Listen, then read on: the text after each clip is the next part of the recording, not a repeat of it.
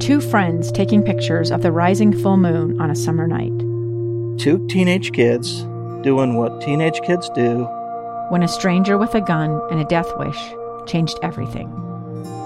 It was violent, it was senseless, and I will never understand it, I will never accept it.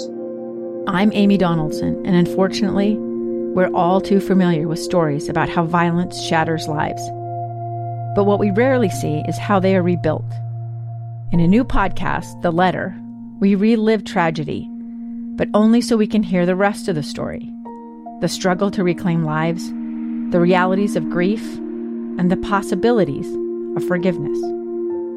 I believe in miracles. Sometimes I thought, there are no miracles. Yeah, there are, and this is a big one. Follow The Letter at theletterpodcast.com or wherever you get your podcasts. Welcome back. Final segment of today's episode. You may have caught this on the news, but Oregon has had a tough time recently. The state's been on fire, burning. I looked over at producer Amy's desk this morning as we were getting ready for the program. I saw she was on the phone, and I've gotten to know Amy pretty well over this past year, and I can tell sometimes when she is engaged in a very intense and profound conversation, and I saw that taking place here this morning.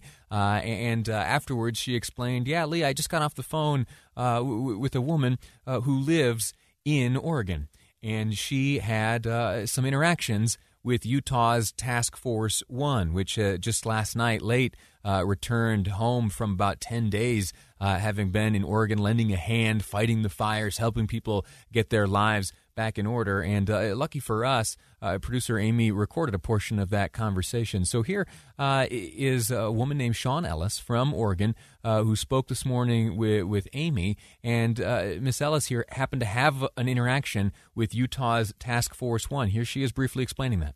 I had taken over a backpack blower to give, because they were cleaning off roofs on one of our little neighborhoods and getting all the pine needles and everything off. And I took over a blower because they only had one, and I gave it to one gentleman, and another one walked by, and I just told him, I said, thank you for being here. And he looked at me and he says, thank you for your support. And I was blown away. Miss Ellis here made another observation. It has to do with politics and what she saw in this helping hand, the helping hands that were lent by Utahns, members of Task Force 1, and not just them, but others. It struck her.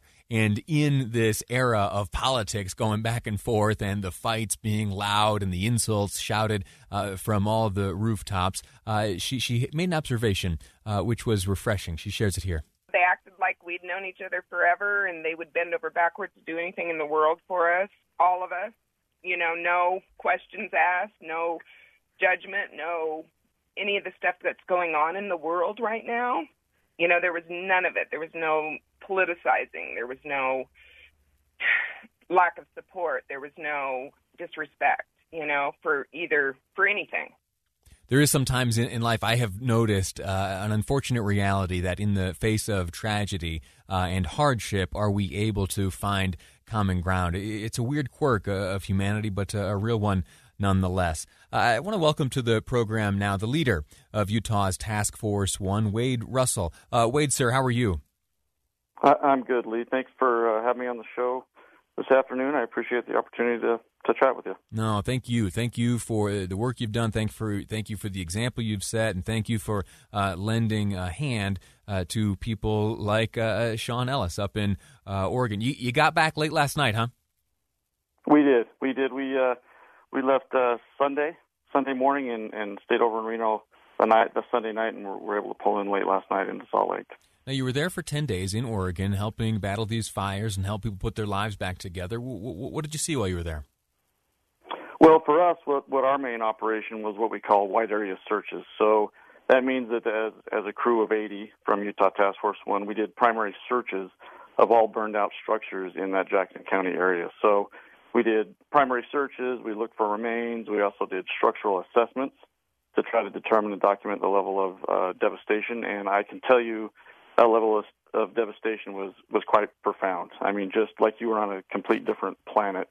And I've been on the job for quite a while. I've responded to quite a few of these disasters, and this was something that I had never seen to this extent. Not to be morbid, but you mentioned remains. Did you encounter many remains as you sifted through the ashes? You know, quite amazingly, as we were driving up there at the first part of our deployment, we were getting reports of 200-300 people that were missing, and so we were really prepared to encounter a lot of human remains and to be able to recover those. And amazingly enough, the Jackson County Sheriff's Office, those local fire departments did a phenomenal job of evacuating those residents in a very, very short time period in an urban area.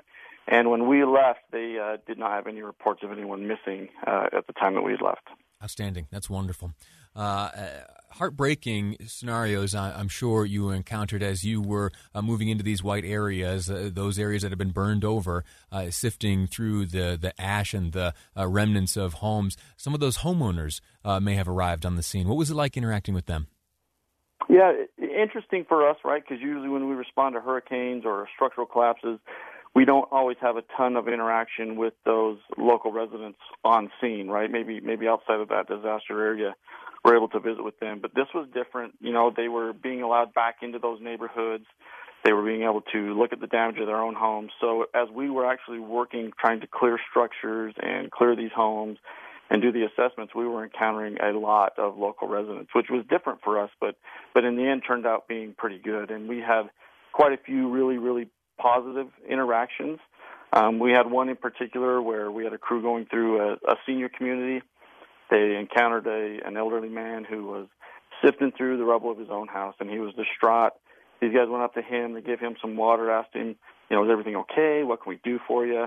And he went on to explain that his wife had died 2 years ago, and he didn't care that he'd lost everything, but he didn't have her ashes, and he couldn't find those. So this team dropped what they were doing. They immediately engaged with him. They found out where he thought they were in relation, you know, to the layout of the house. And these guys continued to work for about an hour till they found the urn and actually recovered her ashes for him. And I talked to one of those crew members this morning. They have been in contact with him every single day since. He can't say thank you enough. And these guys, I think, are going to have a relationship with him going forward. So really, really a neat thing for our guys. That's amazing. That's heroic work.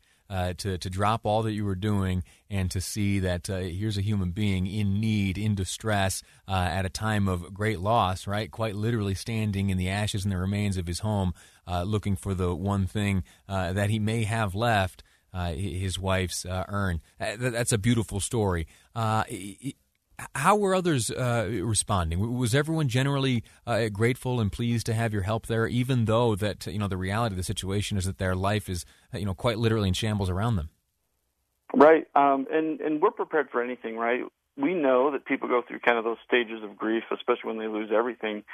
And we were prepared to encounter people that maybe didn't want us there or didn't think that we needed to be there. But I did not hear of one interaction that was negative throughout this entire deployment, which is really, really amazing that we were able to encounter such great people. I mean, they lost absolutely everything, and we felt like we were the ones being taken care of by them more than we were taking care of them, right? So kind of a weird thing for us. We're used to helping people out and doing everything for them, but they provided a lot of comfort and a lot of reassurance to our folks that were out there working. So kind of a closure thing for us, a positive note for our team.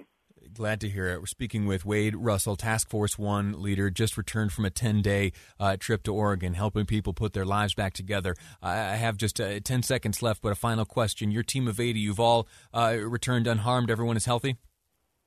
Healthy and ready to help when we're needed again.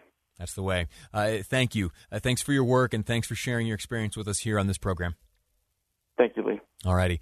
That's going to do it for today's episode of Live Mike. We've moved through a lot of news. The residents of Orem and Provo City are now, tomorrow at least at 11:59 p.m., moving from yellow to orange, as we have observed a significant uptick in the positive case counts here in the state of Utah. The ramifications of that shift, what it'll mean to families and businesses, that'll be covered over the next few days. Time for me to step aside, make way for the great Jeff Kaplan, next on KSL.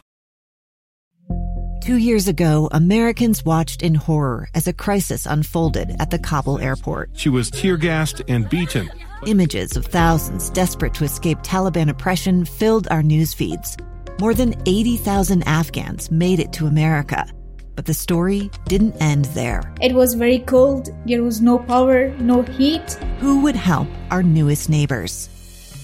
I'm Andrea Smartin. In Stranger Becomes Neighbor, you'll hear the stories of some remarkable refugees who left their homes and their dreams behind, only to start over from zero. Their only possession was 3 blankets. And you'll meet Americans who stepped up to help them. You want me to come when you deliver your baby.